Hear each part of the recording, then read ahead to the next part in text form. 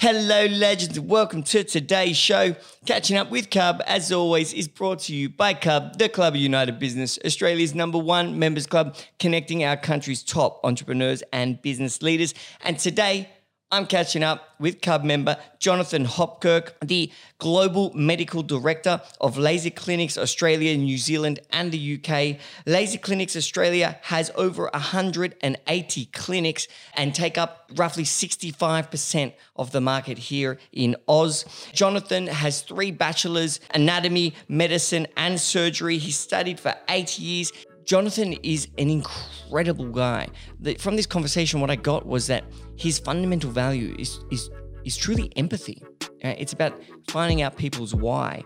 And he taught me a whole bunch of cool shit, all sorts of like medical things, scientific studies. We discussed leadership and divergent thinking. It was a truly special episode. I hope you enjoy the show.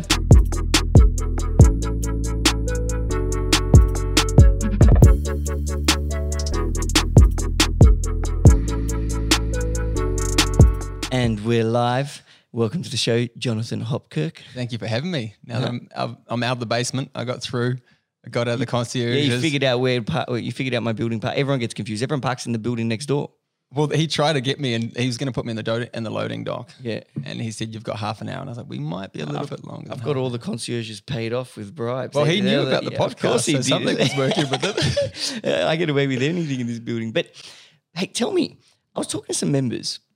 And I think you were at a lunch with them or whatever, and you were telling them something about Botox. Sorry, I got to stop you. You said to me at the very start of the podcast, I can't say Botox. And I was like, yep, don't worry. We're not going to say it. We're not going to say it. Literally, I didn't get 10 seconds in. Straight into the B word. Sorry. I mean, you can take the fine, but I don't want anti-wrinkle injection. No, I'm allowed to say because I'm not a doctor. That's the furthest thing you could get from a doctor. I can't be seen to be endorsing it. So, cool. Anti-wrinkle injectables. So, yeah, the story goes, there was, and this is based on a paper, there was a fairly good review out, and they looked at the various impacts that anti-wrinkle injectables could have on you outside of the direct impact of muscle relaxation. And it was pretty fascinating. They spoke about how people that might have a tendency to feel down, if they were to remove the frown, so you were to put anti-wrinkle injectables in their frown, that if they weren't able to frown as fully, they couldn't reinforce that emotion of feeling down, feeling angry, feeling negative. And they found that then they wouldn't feel it as much and that emotion as much. And they also found that people would start responding to them differently. So because they weren't frowning as much at people, there's this thing called an emotional contagion. So you're sort of mirroring the emotions of the person in front of you. And so because they didn't have this sort of depressed look or this angry look or this down look, people started referring to them as though they were happier. How cool is that? Yeah. And it's also so interesting because it is like what you do, what your body does reinforce how your brain feels. Whether that be if you're always walking around sad, your brain's going to think you're sad. Yeah, if you're sitting on the couch all day, your brain's going to feel lazy. Absolutely, you know? It's phenomenal. So there's this feedback loop. So you have something called efferent nerves that come from your face, from your skin, and they feed back to your brain to reinforce the emotion. So if you're feeling upset and you're frowning and you're feeling down, you will reinforce that emotion. And the same is true as well with smiling. So this is when, say, for instance, if someone comes into the clinic and they do have a history of low mood, then I will tend to not treat their crow's feet, which is around the eyes, as fully, because I want them to still be perceived as someone who's really happy, who can do a full smile. And I'll voice that to them. So you're looking at the person as a whole, not just the face. So if someone is a happy person, you can see they're a patient of yours, they've come in, they're really smiley, they're really happy. You don't want to diminish their smile at all. You're going to say that to them. So you just do a little bit of so you try and reduce the wrinkles, but try not to reduce the expression too much. There was a study in the States, which is pretty fascinating. So that's a Duchenne smile, is when you fully engage the cheeks. And they looked in the yearbooks and they did this sort of follow-up on everyone from the yearbooks, and they found those people that had this sort of disingenuous smile, that just smiled with their teeth and didn't fully engage their cheeks, did statistically worse in their marriages than those that had the full Duchenne smile. No way. So I do not want to commit someone to a bad marriage by cutting off their smiles, screwing up their smile. By too much anti-wrinkle. Yeah, and it's just crazy how your body and what you do affects it. Like I was watching this Tony Robbins thing once when I first discovered Tony Robbins, And he was saying something similar. Like, I was talking about depressed people or whatever it was. But he was saying, get up, force yourself to smile. He was like, take action. You know, action has a direct, like, what you call it, a feedback loop to your brain, which then triggers the next, you know, a more positive or at least a different outcome. Absolutely. And it's crazy. And so, I mean, you know all about, well, a lot because you studied for 8 years. You've got 3 bachelors. I was a sucker for punishment. Let's see. I think I liked the bar, and I knew that if I was going to uni, that I could go to the bar more often. And I celebrated the short wins really well. Like people at med school, you know, it was a bit of a joke in the class below us. They were like, I remember them coming up to me after their exams once. I was like, how do you guys go? And they're like, well, we sort of have this sort of mantra amongst our class. I was like, oh, I'm really excited. I was like, what's this? And they're like, well, we all say to ourselves, if Jonathan can pass, anyone can pass. I was like, well, yeah, if you actually enjoyed yourselves as much as I did and passed, then I'd be impressed. Go away. Yeah, well, if you're not having fun, you're doing something wrong. Yeah. And I mean, it's not like you're not educated. You've got 3 bachelors. You've got a bachelor in anatomy, medicine, and surgery. Look, it probably could have taken me half the time, but you know, like I said, I enjoyed the ride. That's crazy. That's amazing. And now you're the global medical director of Laser Clinics Australia, New Zealand, and UK. Yeah. It's a pretty freaky thought. It's crazy, you know. And how did you actually? Why don't you introduce a bit more about what Laser Clinics does and what your role is there? Because then I want you to take us back to how you actually got there, why you became a doctor, where you're from. Yeah, for sure. How old are you? 33. Oh, you're young. Well, Crazy. Probably look like, you know, like, and this is with You look 23 because probably all your Well, one of my patients is like, what? She's like, do you have anti-wrinkle injectables? And I was like, yeah. And I thought, here's a little test to see how well it's working. How good is this product? I was like, how old do you think I am? She's like, you look really good. You must be 38. And I was like, and this is with anti-wrinkles. I was like, if I stopped taking them, I'd look like I was 46. Nah, but because of your credentials and your position, typically it would require someone to be older to be in your position. And that definitely would that would be a factor in someone's decision. But anyway, tell us about Laser Clinics. Tell us about a bit of the story of the company and your role there. And then I want to hear about how you got there. Yeah. So Laser Clinics is a phenomenal company. So it started in 2008. A really smart guy, Bobak Mioni, is a friend of mine. We've become friends since having started with Laser Clinics. But he was a visionary. He saw the fact that people, you know, at the time mainly women wanted to reduce hair and not have to do it repetitively. So the beauty of laser hair reduction is that, you know, you could do it every 6 weeks. You do 10 treatments and you reduce the hair to a level where every time you're doing it, it's, you know, 10 to 20% reduction. So you get to a point you've got really good reduction and then you don't have to repeat it too much. So the maintenance is lower. So he found this sort of hole in the market where people wanted it. It was too expensive and there wasn't enough people doing it. So he then, you know, met that demand with supply and it just boomed. You know, over the last 12 years, it's gone from being 2 initial clinics to then it was like 7, then it was 20, then it was 30. When I joined in 2014, there was 70-something clinics. And now there's 180, you know, in 6 years. It's just crazy. Wow. And when you say supply, demand, supply, or whatever you said, do you mean that he was able to provide, because you said it was quite expensive, so he was able to provide this hair laser removal for a cheaper price? Yeah, so it was traditionally dermatologists and doctors doing it. And so they found that you could actually legally train therapists and nurses to do these treatments. And that's how we dropped the price. Yeah, so got them trained. So these labour costs, you know, go to see a dermatologist, maybe $300 an hour to have laser hair removal was, you know, it's probably a bit steep for your average student or, you know, person between 20s Bondi and 30s. local. Yeah, Bondi local. So he was smart in that he found, okay, cool, well, we can train these people at a fraction of the price and they can work at a fraction of the price because they're not dermatologists, and then we can open clinics. And so it started with laser hair. Mm-hmm. What do you do now? What did it become? So there's a range. There's laser hair, skin treatments like microdermabrasions, needling, acne treatments, and then you've got things like cool sculpting, which is where you dissolve fat so you can shape body contour. And does that work? Because I've heard about that. So you're telling me that you could just bang, give me some abs. Yeah, so I mean, you still have to do a little bit of work behind the scenes. Yeah. But because you release it, you're unveiling the muscle underneath.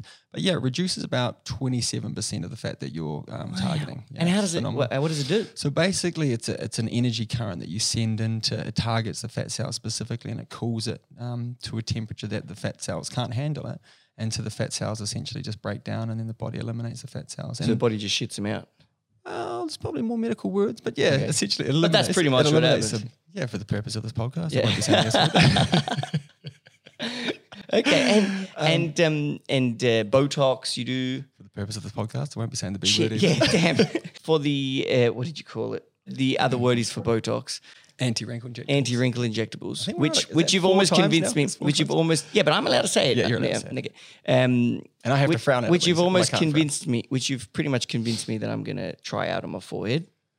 I've given you an understanding that you might benefit from it. Yes. I Yeah, wasn't, sorry, I wasn't not coerced. convinced. God, I didn't- suck at talking to doctors. I wasn't coercing you. No, into you just doing it. explained to me what it does, And I did a full medical background on you as well. and that too, and also the Including collagen injections. So there's, we lose probably 1 to 2% of our collagen every year, sort of late teens upwards, and that has impacts all over your body. But one of those things is obviously how your skin appears, and the elasticity in your skin. And whilst we're losing more elasticity and your skin's less taut, gravity works against you and it starts pulling things down. So And that's why wrinkles happen. Yeah, so wrinkles happen because 1, you're expressing, you're using the muscles, you're pulling on the skin. But 2, you lose volume in your face. So when you say volume in the cosmetic world, you're talking, fat pads, you're talking muscle changes, you're talking bony changes. So a female, for instance, will go from being more heart-shaped to then masculinizing because the bone and the cheekbone area will resorb, so it'll flatten out. So they go from being more hard to more. And why does square. that happen though? It's just so for females, it's more pronounced because of hormones. So they will have bone loss at a more accelerated rate from a younger age, whereas males don't tend to lose the bone as early. And then so when you're losing this bone, You actually lose bone. yeah, so You're saying the bone, not like fat. No, Bone. yeah, so bone is the bone resorbs. So if you were to take someone and you take photographs of them through say 80 years, you'll just see that their cheekbones will become less pronounced, so they become more square. The mandible will shorten. The chin will roll up as the mandible shortens, and the maxilla, this area around the top lip, drops back. So your nose appears to be longer. So that's why your face sort of looks like it's becoming longer in the middle and shorter on the bottom, and then your orbit opens up as well, so your eyes look more sunken. Then you Is that men and women or mostly? men and women, and everyone ages differently. And there was a study that I read recently that actually suggests that we age to a clockwise direction as well. So when you look at someone's face, it's usually sisters, it's never twins. So someone's face, generally, when you're treating someone, you've got 2 faces to treat, which is incredibly hard because, one side of the face is different from the other. We're all after symmetry, but symmetry isn't actually always aesthetically pleasing. Oh, okay. But that was going to be my next question. I read somewhere that symmetry, so people that look symmetrical are more attractive people. It's a sign of good genetics. Yeah, so there's a golden phi ratio. I think I've pronounced that right. There's a golden phi ratio. So there's mathematics around parts of your face and the ratios. So some really astute surgeons, like there's a guy that I did a one-on-one with earlier this year, Dr. Arthur Swift. He's from Canada. He's absolute boss plastic surgeon. He uses calipers to actually measure out your face. And if you can go on to sort of Women's Weeklies in the last 12 months, and they did basically an assessment of all the celebs' faces using the golden phi ratio. And I think it was Amber Heard was regarded using the golden phi ratios as the closest to perfect in terms of the face. Really? Then they had like Emily Ratajkowski had the most perfect lips and all these sorts of things. I don't like the word perfect in aesthetics, but in terms of the golden phi ratio, they were matching them up to that. It's pretty phenomenal. Yeah, and it's golden phi. Golden phi, yeah. I think it's PHII. Okay, and so I mean, Laser Clinics does all this really cool stuff. And would you call yourself in the beauty industry? Yeah, so we're a hybrid. We have a medical board, so we've got 3 leading dermatologists in the country. Myself sit on this medical board. We've got a nurse council. We've got over 300 nurses and doctors, and then we've got about 3,000 therapists. And we're really trying to change the game in that we're actually trying to not leave the beauty space, but move more to a medical space, and that we're offering more to help under that medical umbrella. And, you know, I think during a time of COVID, it's really been important for us to sort of show the government that as well, because you've got, you know, you've got nail salons that are able to open, and then we're only able to open when the nail salon's open, but we're run by doctors and nurses who are more vigilant with COVID standards than anyone. So it's like, well, why wouldn't you have the sort of semi-medical branches open before these others? And it's not anything against them, but it's hard when you're lumped under a beauty category when you're actually run from more of a medical sort of And backfield. other than having doctors, how can you be perceived, or how could you be more medical? Yeah, so it's looking at, well, I mean, I can't say too much commercially because it's potentially our future, but it's moving into a space where we start to offer more medicalized treatments. We start to look at how we can help the public, because, you know, we have a huge database. We do about 3.5 million procedures every year. Jeez. So that's a lot of people that you see. So then you start thinking, okay, well, if we're doing 3.5 million procedures every year, imagine, like, you know, for instance, if we were to look at it like everyone needed a vaccine, it's going to be really hard. Well, you know, hopefully that time will come sooner than later, but you're going to need people to administer those vaccines. So imagine if you could turn around and then you had, you know, 300 health professionals. So every person they see, they also do their vaccine.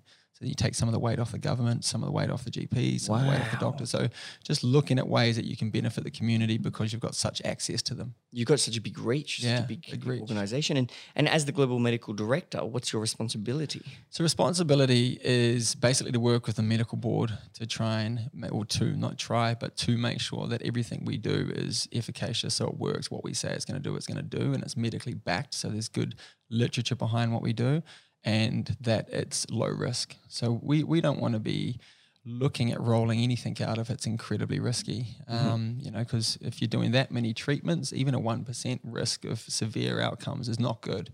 It's not good. So we minimize the risk.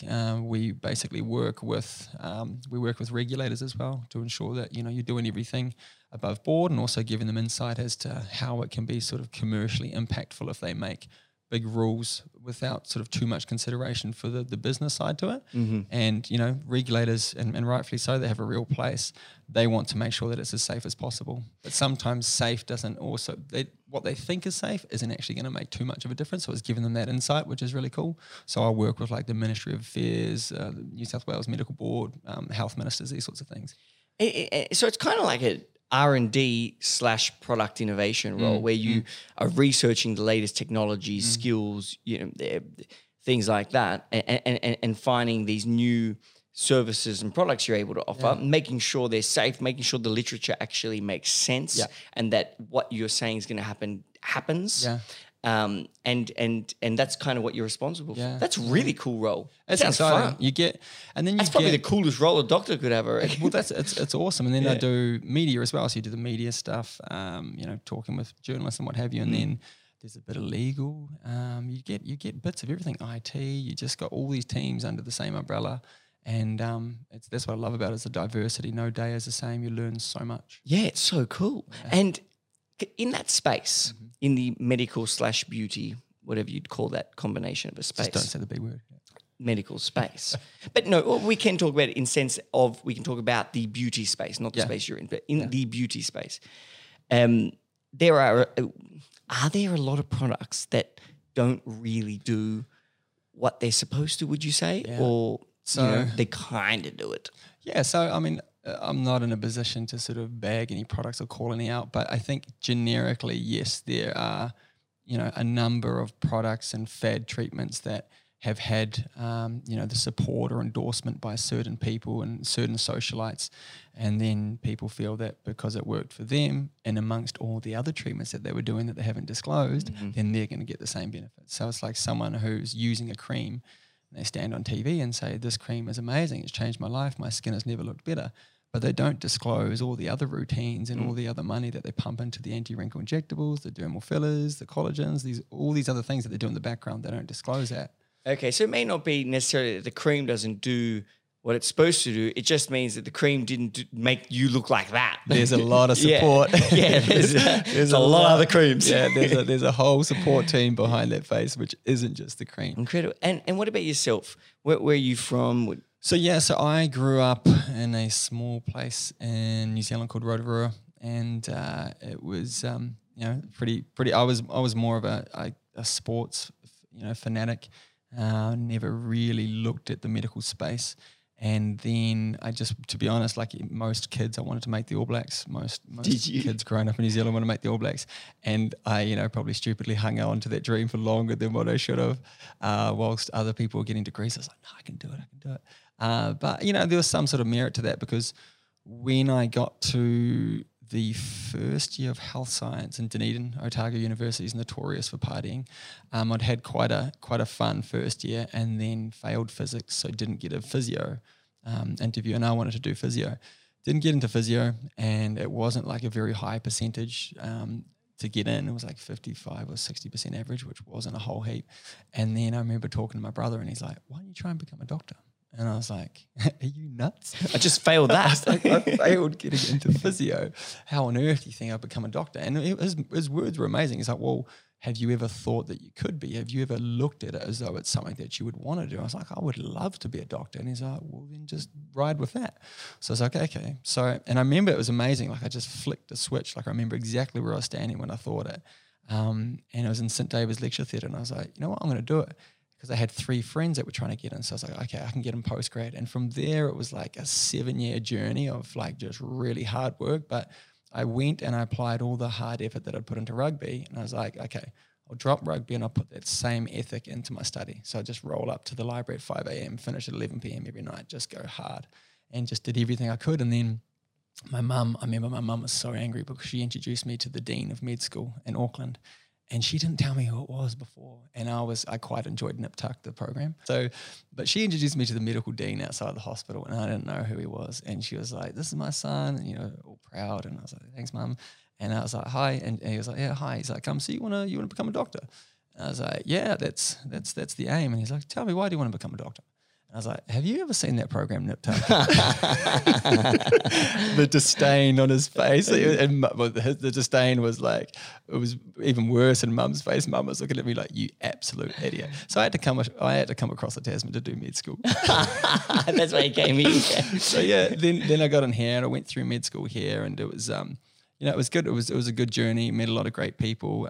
8 years was a long slog, and then went through the hospital system. And I think initially I wanted to be probably more of a GP. I was just thinking I wanted to work with people outside of the hospital. And then I don't know, like the hospital was good, but I was just a bit disenfranchised after a while. After a sort of a year and a half, I was just like, there's nothing in here that would make me want to stay for 40 years.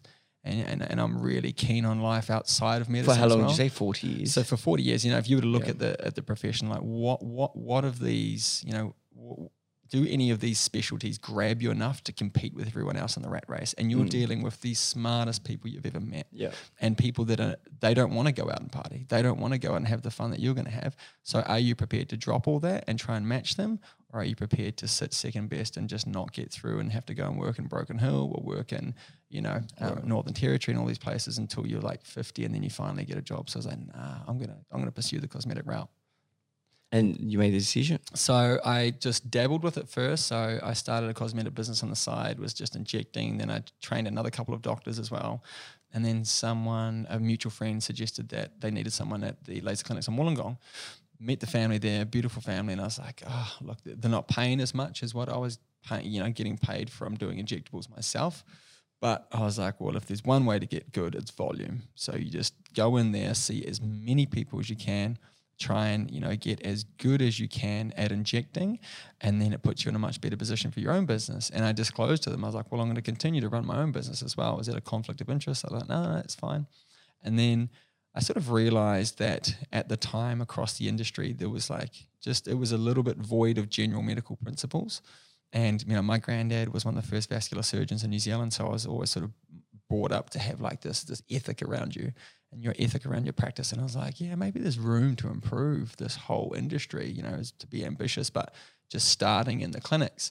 And I think maybe, that sort of passion came forward. And then when the company sold in 2018 to KKR, I got offered the medical director role, and then it just sort of built from there. And that's sort of what I've taken on, really. Incredible. What I love about that story is that you're obviously an incredibly committed person. You're able to accomplish things that you in your head say that's what I want, and you don't give up, whether it be for the footy or for the school, for the study. But then not just that, once you got there, you ended up in hospitals aren't like Grey's Anatomy, are they? No, Okay. that's so funny because it's exactly what I say to people. It's not what you see on the TV. It is not lab coats. I wasn't expecting it to be. I just thought it's not lab coats, doctors, nurses, everyone having a good time. It's, there is parts of that, but for the most part, it's quite stressful. And so, but then you got there, you had just studied all that time, you got there and you're like, don't really like this. And you took a position that paid less with the intent to get better at the direction you wanted to go in, which was cosmetics. You wanted the volume, even though you're getting paid less. It was a sacrifice, but you did it you knew where you were going at that point. And I just think that's really cool. And not many people do that. A lot of people will go on the higher paid path or the safer path. You went on the path that's going to make you stronger, make you better, and line you up more for the direction that you wanted to go in. And now you've got, I guess it's the dream. You're in a dream position. No? Yeah, I love it. It's good. Yeah, I think you have to back yourself, and I think you have to look at things circumspectively. You have to look at it and go, okay, so, I've got 40 years. I've got 40 years to make money. I've got 40 years to try and make as much money as I can. And if it's all about making money, there's far easier ways than going through 8 years of study and then working up your way through the ranks as a doctor. But for me, it was less about, there's definitely money there because I had a fairly huge student loan, but it was more like, well, what do I feel like I'm here to do? And ever since I was young, I grew up with a sister with Down syndrome, so it's, really close to my heart. Ever since I was young, I thought, well, I want to help people. I want to try and do something that helps people. And even though, my brother at the time when I left medicine, or mainstream medicine, and I think my granddad was probably a little bit gutted, for me, it was still a way to help people. If I could make the industry safer, if I could make the company, a little bit safer, if I could make the industry at large safer, then I'm doing something to help people. And that's what you are doing. Yeah. You're making these services and products that 3.5 million people are doing every year. You're making it safer for them. Yeah, that's the goal. Yeah, and you're finding new cool things for them to do. Absolutely. Yeah, that's awesome. Good. It's a good run. And obviously, you've got a great mindset. Like that seems to be something about you that separates you from many others, but possibly in your industry specifically as well with other doctors. It could be a big point of difference for you, your mindset, your strong mindset. And normally, sometimes people are born like that, but I reckon more often than not, you'd have some great leaders in your, or at least mentors or examples or idols in your life. Have you had that? Do you? Absolutely. So, it's probably cliche, but my parents were great leaders. My mum, she's a leader of Confederation of Midwives in Holland at the moment. She's worked in Papua New Guinea. She's working now in Holland. She's worked in Torres Strait Islands, so lifting the quality of care for midwives and that midwives can provide to third world country, populations. So she's a phenomenal leader. My dad, he's a leader. He started business. He was CEO of a company. He's a veterinarian by trade, and then started his own business. And he's always been a really humble, beautiful leader. But I think growing up through school, I had one. I've had a lot of great leaders, and growing up through school, I had one guy, Mark Wilson, who particularly stood out to me. He was the headmaster at the boarding school, and when I went to boarding school, I was a particularly troubled child, but I was just pissed off. Like my parents broke up about a couple of years before. It was a particularly messy time for the family. You went from being one of 4 kids, big backyard, everything amazing, to your brothers and sisters getting sent to boarding schools all over the country, mum moving away, dad, then I eventually went to boarding school. So I went to boarding school just pissed off at the world. So I got there, I was getting into fights, I was lashing out in anger, and anger is sort of there in a place of where you're hurting. So that was just the way I was expressing myself. And I remember this guy, Mark Wilson, he was phenomenal. He took me aside after I had this punch up in the schoolyard after breakfast. Like if you're fighting after breakfast, there's something going on. Oh, you're seriously. That means you woke off. Yeah. You woke up pissed off. No one pissed you off. You haven't had enough time for someone to piss you off. I'm just wiping the cereal from my mouth, and then I'm in this punch up. So I remember Mark Wilson, Mr. Wilson, takes me aside and he's like in his office. And the cool thing about this guy as a leader is that he's got 100 kids in this dormitory that have all got, they're pre-pubertal, pubertal, like they're going through puberty. Some of them aren't. They've got testosterone. There's just a soup of testosterone and other things going on, as well as all the issues that come with that. But he was never too busy or never too big to take you into his office and just have like a 10, 15, 20-minute chat with you. And he took me aside this time and I was like, oh, no, this isn't good. And he was like, look, he's like, I'm going to be straight with you. If you keep doing this, you're not going to last in this school. You're not going to be able to stay in the school. But he wanted to inquire as to why I was doing it, because he knew that, at heart I wasn't, a mean little bugger, but he was basically he was like, he wanted to try and help you see and treat the cause rather than just trying to punish you for the symptom. And so the symptom for me was anger, and the cause was what I'd just been through. And it was amazing. I was like, Father, it's such a beautiful way to lead, leading with compassion, vulnerability, humility, and just sitting with you rather than just slapping you on the back and saying, get over it, move on. So I think as a male to a male, that was particularly special to have that young. Mm-hmm. And I think ever since I've always been like, yeah, there's good room for leaders to be vulnerable with people that they're trying to lead. If you always put on this big, strong facade, then it's not relatable, and you can actually be a less good leader because people are like, oh no, it's unattainable, and bugger him, he doesn't understand my pain. Yeah, I agree. I like to think that leadership's not for everyone. First of all, not everyone wants to be a leader. Yeah, exactly. And I don't know the study. You're the doctor, but there is a study that explains that most people don't actually want to have the responsibility to call the tough decision. So if you're in a group of 6 people and you get to a fork in the road, 5 out of them, at least maybe 4 out of them, aren't going to want to say, let's go right or let's go left. There's very few people that want to do that. If you are one of those 1 to 2 people that are happy taking that responsibility, because that's what leadership is. Yeah. You're taking a responsibility. Then there's this beautiful dance between strength, which you need to be as a leader. You need to be strong. People need to know that they can count on you, that when there's a war, that you're going to be able to fight it, and they're going to be on the winning team. But also, what I really like, you called it compassion, but you also said to find out the why. Everyone's got a why. Yeah, absolutely. And as a leader, it's your job to know their why. It's your job. Why are you tired when you get to work? Yeah. Why are you in this position? Why are you upset? Why are you working? Yeah. Why? What do you want to achieve? What's it for? Yeah. And only when you know someone's why can you really become a great leader, because as a leader, you're supposed to direct them to their why. You're supposed to be the key to help them get to their why. Absolutely. Or at least accomplish the reason why, right? And that's great leadership. And did him asking you why are you angry, how did that send you in the right direction? Did it? Yeah, for me, I think I was just like, well, now I feel seen. I feel like someone actually sees my pain. I actually feel like someone is hearing me and someone understands me. And so me lashing out with anger, now that I look at it retrospectively with more knowledge about life, I was lashing out in anger because it was hurting. And that was the only way I could show it. That's the only way I could express myself. And so, I wasn't going to sit down and write a diary about it. For me, as a male at 10, 11, 12 years of time, I lashed out. But it was pretty freaky. Like a year after that, I remember my brother, he's another good leader, and he said to me, and he's a profound leader actually, like he's an undercover leader.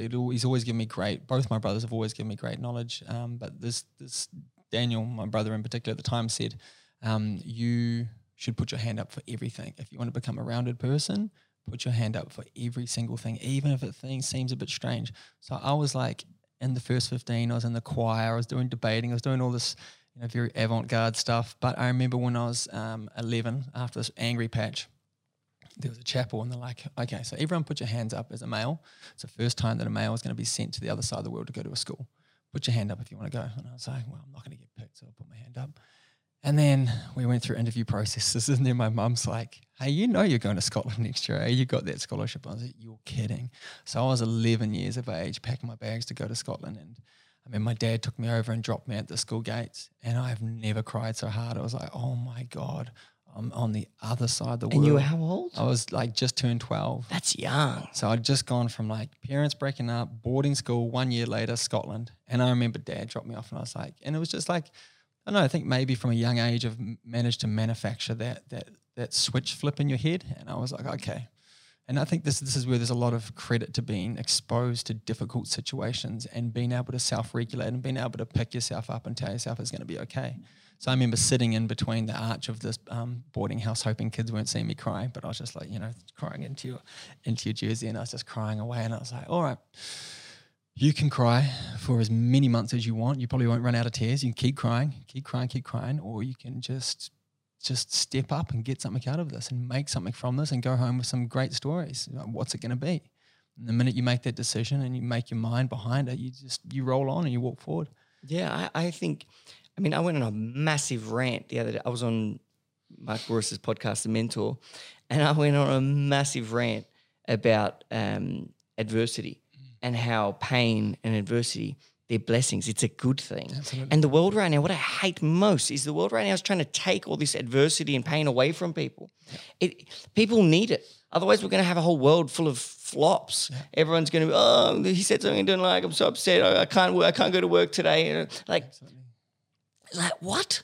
What do you like? Bad things are going to happen. Yeah. Like that's life. Yeah. Like, and they're not even bad things. They're good things because they force you to do something. They force you to get strong. They force you to focus on what you are grateful for the good things that did happen that day. Because there's always some things.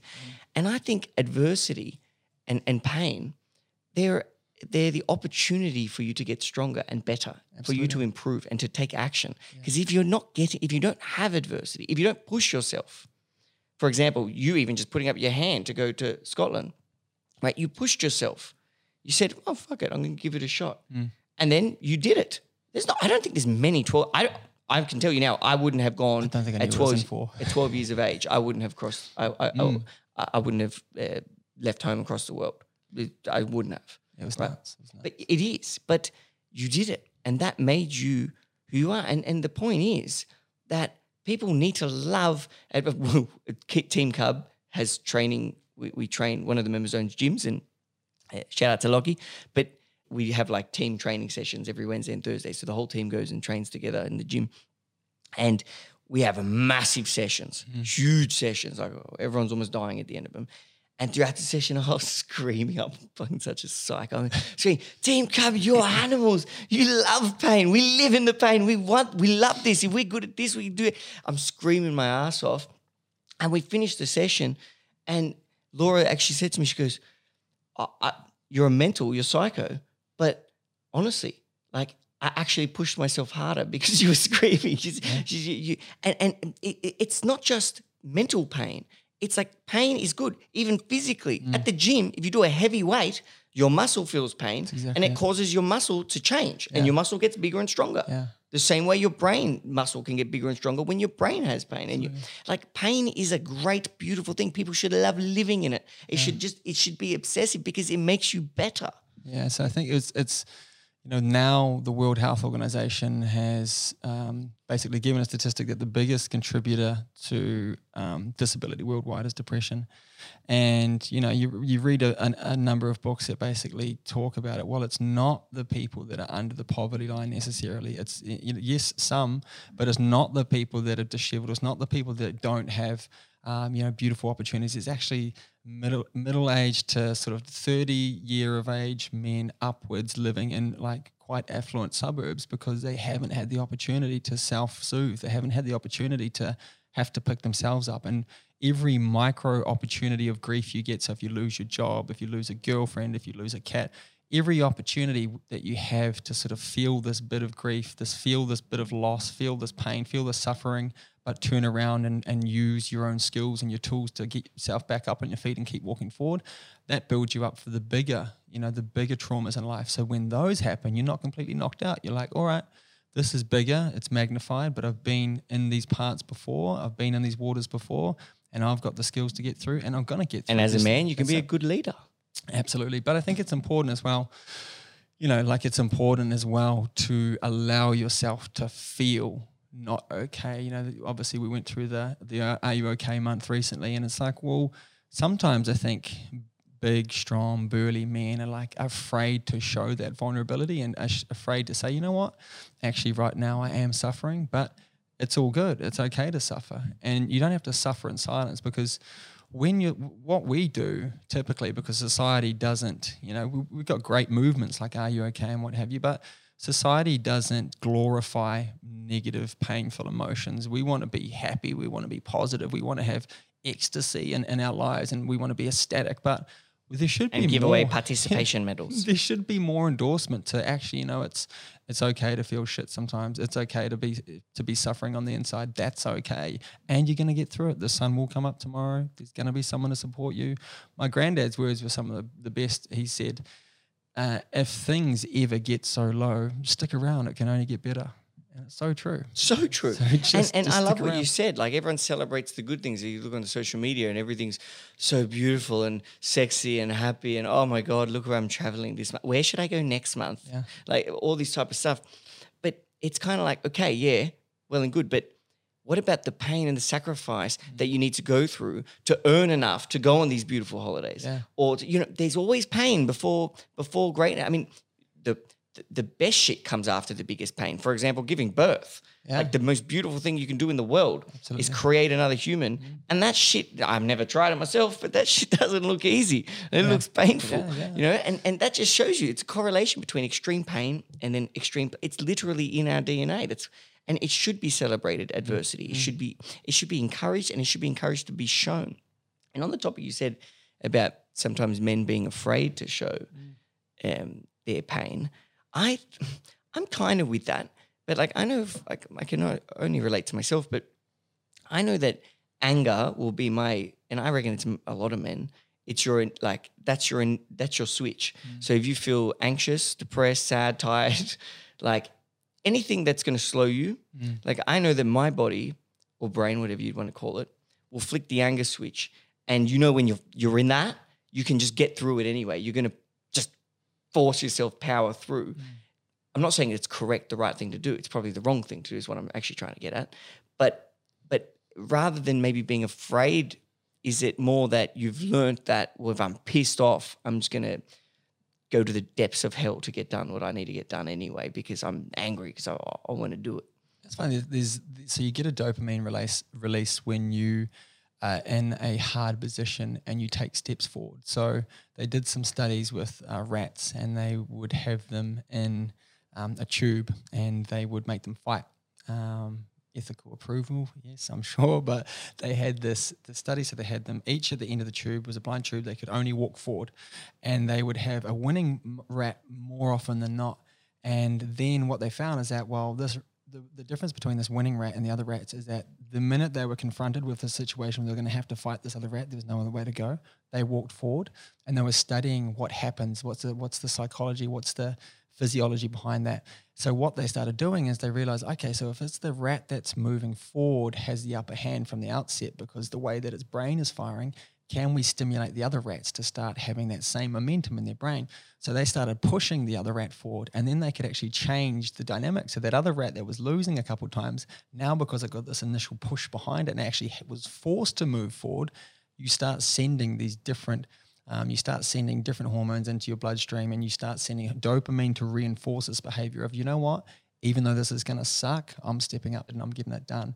So they say, when you're feeling down, when you're feeling like, I just don't have the energy, you actually become more motivated when you do just pick yourself up and get into it. There's a dopamine release in your brain to say, actually, it's kind of sick, but I actually quite enjoy suffering, because when you can consolidate that wiring in your brain that actually I'm moving forward, well, I'm so proud of myself, I can do this, then when you next get into that spot when you're feeling low, or you're feeling like you can't do it, you think back to that time that you could, and that's where you've got this memory to go off. And it's also, that's just commitment. Like just to even something simple like the gym or going for a run, being healthy, or going to work, whatever it may be. You're not going to feel crash hot every day. No, exactly. No one does. But like, even the greatest champion of the world of any sport does not feel great every day. Yeah. But the difference is that they turn up. Exactly. If I feel shit, I'm still going to work. Exactly. Like, it's happening. Like, I'm going. I don't care what happens. Even if I don't do anything, I want to go. Like, be there. Yeah. And it's just that commitment. It's that progress. Your brain likes you moving forwards. And so with leadership, how do I tie that back to leadership now?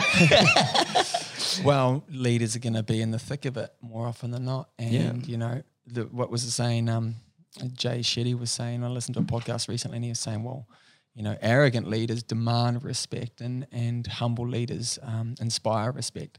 So when chips are down, when things are tough, when people are going, God, what are we going to do when there's someone that steps up and goes, look, I hear you're all hurting, I'm hurting too, but this is the direction we're going to go. And you make decisions and you show them that you're there to support them, and you're going to do everything that you can to help them get through as well. And inspire confidence. Yeah. And that's been the year for that. That's been a huge year for that this year. Yeah, this year's the year of the leader. Absolutely. Oh, it should be christened to that. I'm going to start spreading that. Year of the leaders. Yeah, it is the year of the leader. It's been the leader's time to shine. Absolutely. And I actually said this to one of the team once. I said, I can't tell everybody that you're the leader.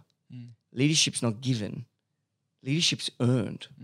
And even if you are in a position of power, and maybe you've been hired for that role, or you've been whatever, and you're placed in that position, you still need to earn your right to be the leader. Otherwise, no one is going to follow you.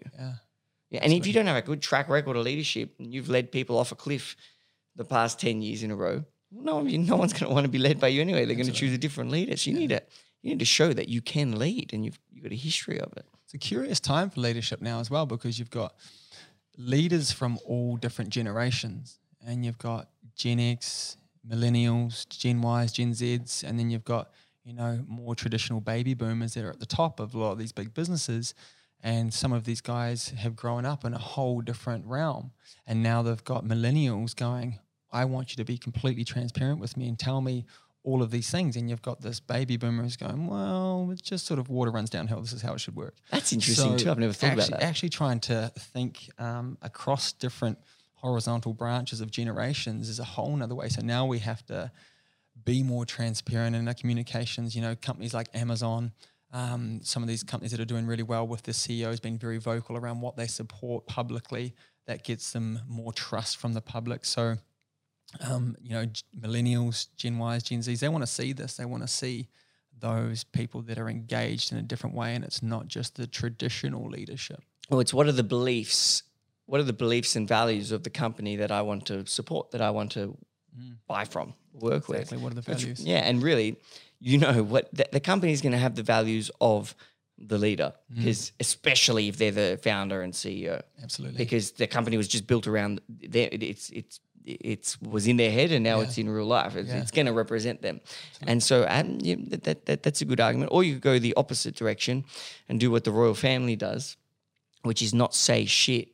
Just absolutely nothing. They give no opinion, because if you're not heard and you have no opinion, you can't be hated. And if you're not hated, we're going to remain in power. Yeah, that's it. Sort of, they've got some traditions to sort of stand on, though. You know, I wasn't born into royalty, so probably in a different position. But leadership's a fascinating one. I think ultimately you either lead from the back or you lead from the front.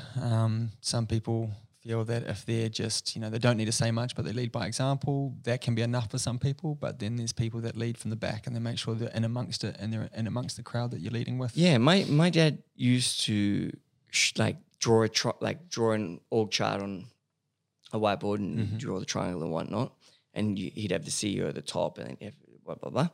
But then he said that's wrong. He used to draw it upside down, and he'd have the CEO on the bottom, and he'd say that the bottom people are at the top, because they're the people that are with your clients all the time. They're the people they're the face of the business. Exactly. They're actually the leaders that you need to be behind them, supporting them so that they can lead the business forwards, because you need to do that through your clients. Absolutely. And I think that's really cool. And especially now, this year, like you said, the year of the leader, which we just crowned it,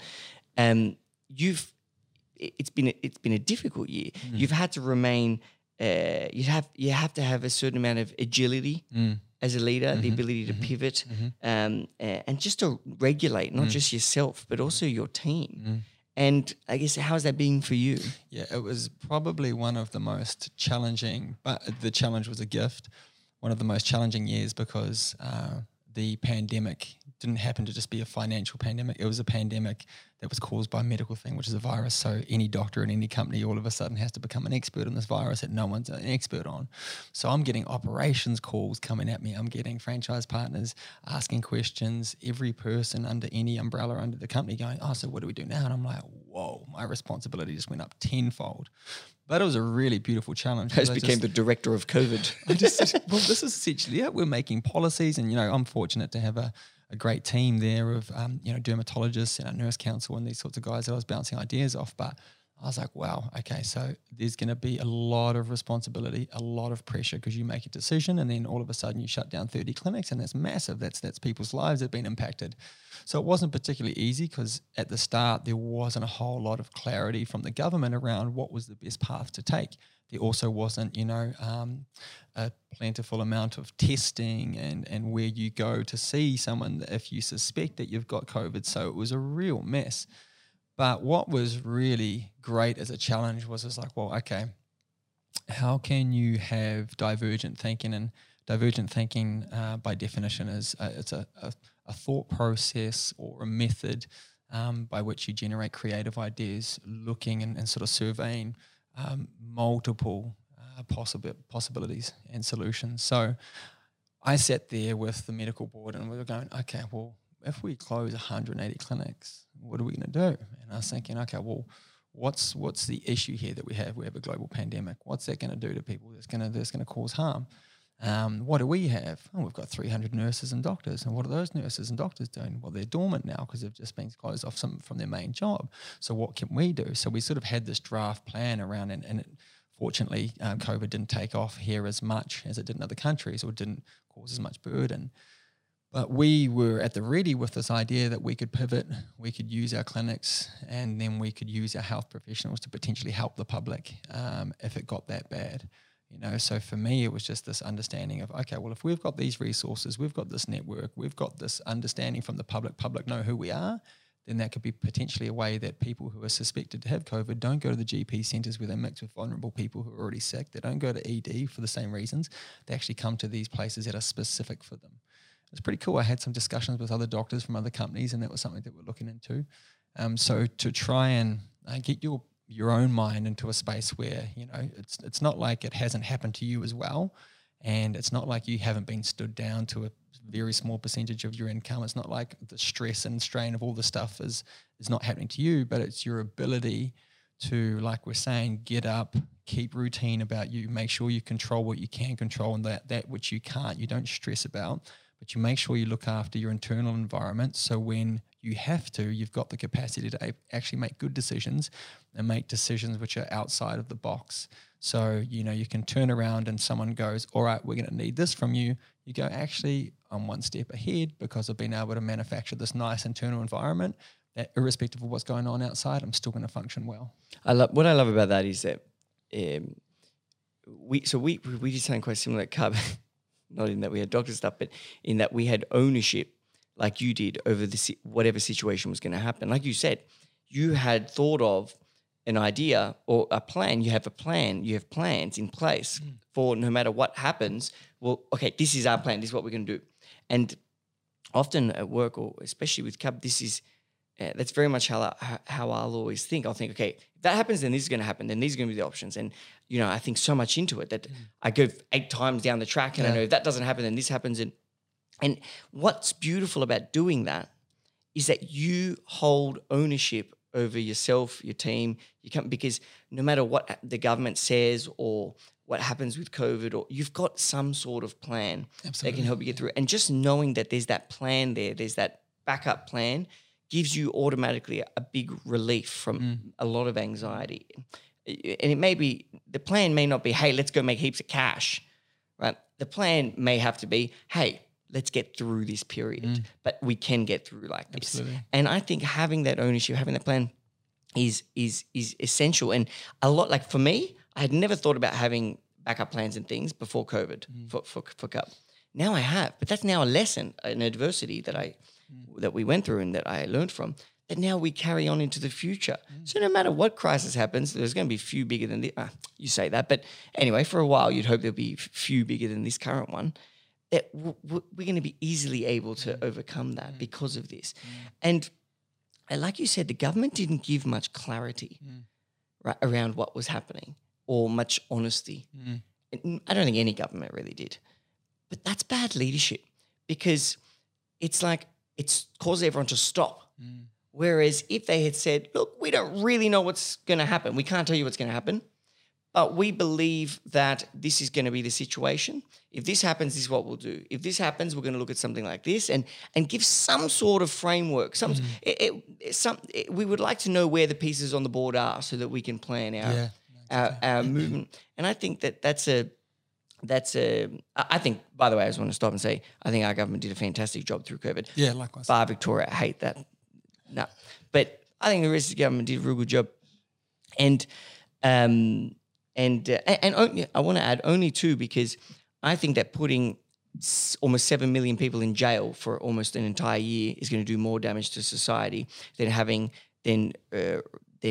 maintaining a low level of COVID transmission like Sydney did with a free public. So it's the secondary issues and that was another thing we were looking at. Depression, anxiety, drug abuse, alcoholism, divorce, suicide. Did I already say that? And they haven't told us what the suicide rates are, probably because they're ridiculously high, more than COVID probably. It's crazy. We so in that time, just because I found for myself, okay, what do I do for my internal environment to keep me firing? How do I keep my brain going? One, join Cub. Thank you for having me. Yeah, do you remember how you joined? You messaged me on Instagram. So I was at the clubhouse in Berry. Hey, bro. I didn't get a date. I got a new member. Let's collaborate. So I DM'd you and then bang, we're talking. But I remember at the time I reached out to my friend because I said, there's an opportunity here to use resources to help people if it gets that way. And I know now I learned that there was enough people on the front line because I sort of put my hand up to go back to the hospital.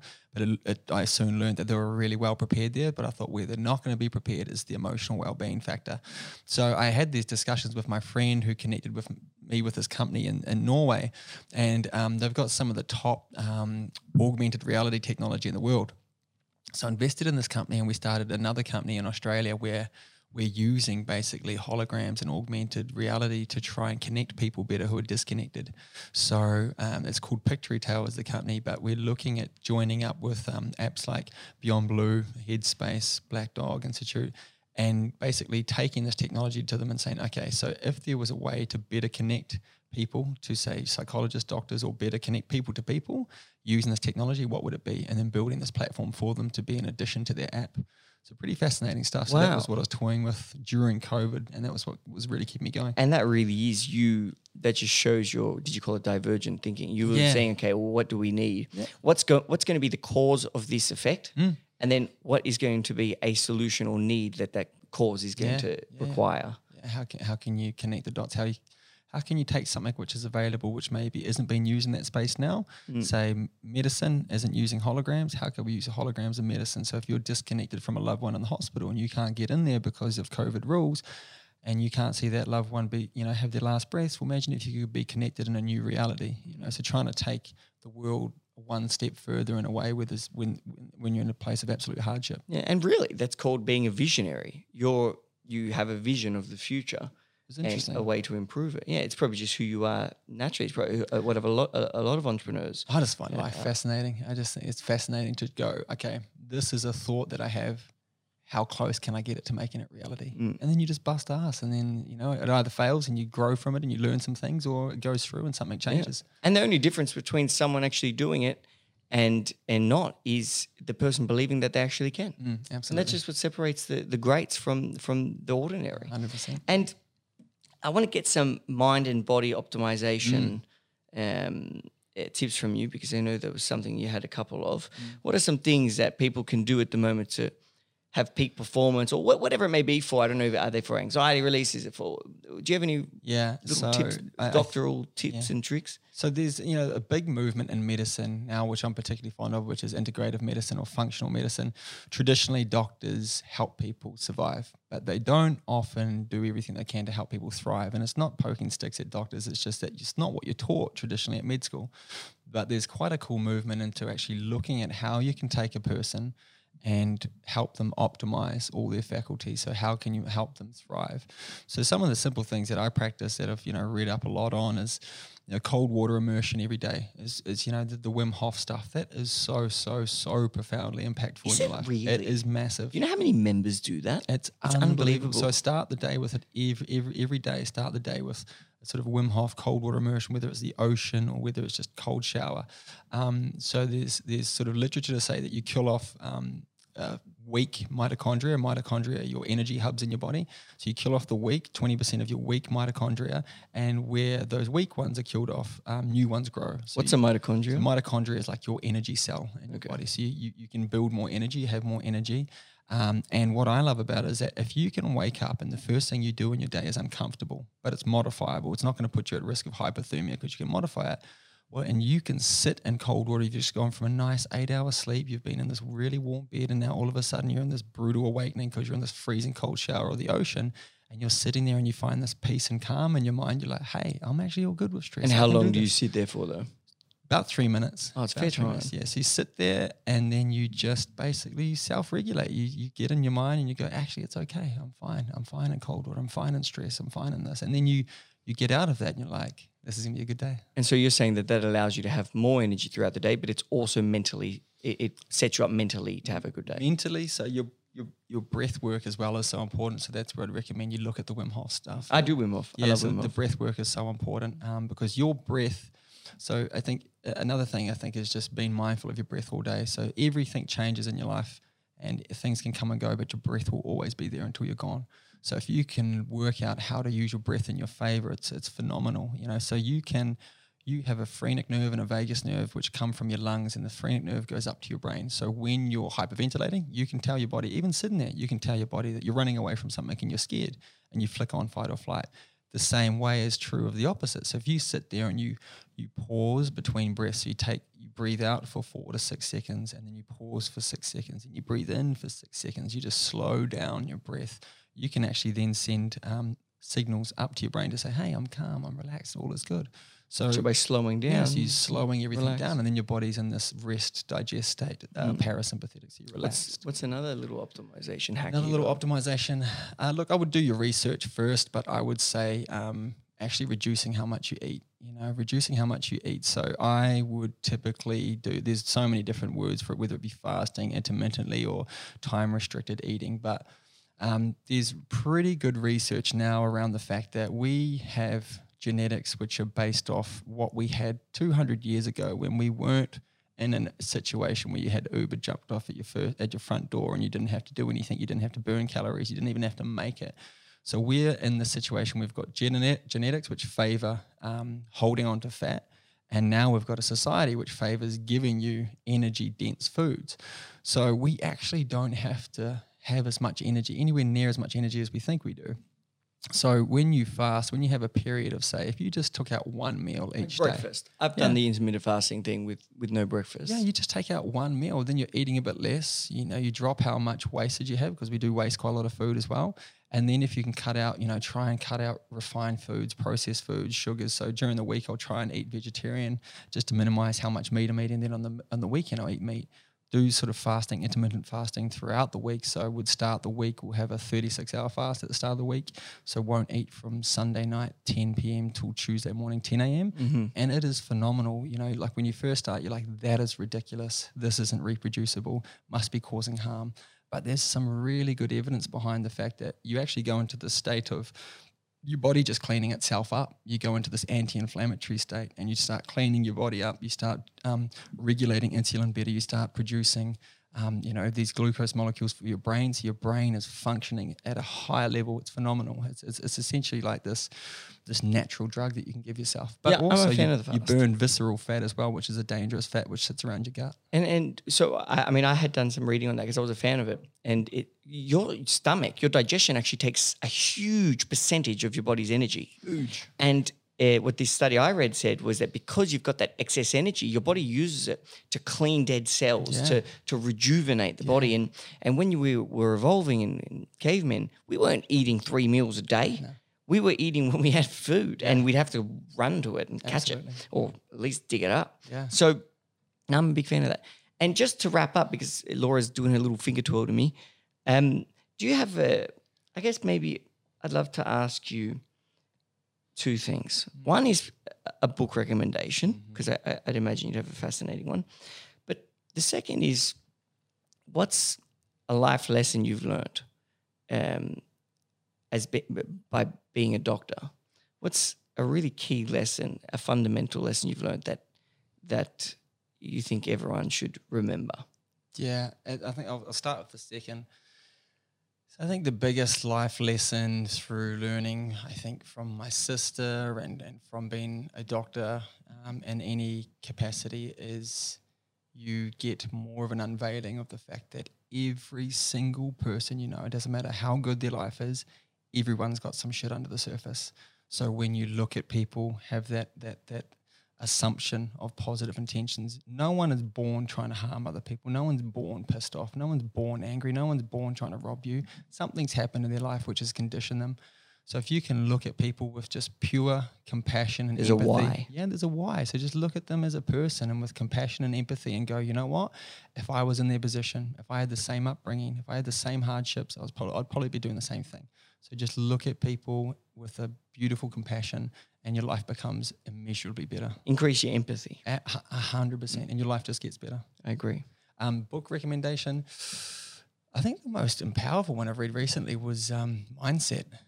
It's really, really fascinating. It's by a psychologist, and she just talks about the power of your mindset and its growth mindset versus fixed mindset from the ground up. So even when you're talking to your kids, not praising them for their talents, but praising them for the ethic, praising them for the hard work. So then they're actually What's the book called? Mindset. Yep. So they're then more focused on the fact that, hey, even if I fail, that doesn't matter because I'm working hard and I know if I work harder, I will get the success.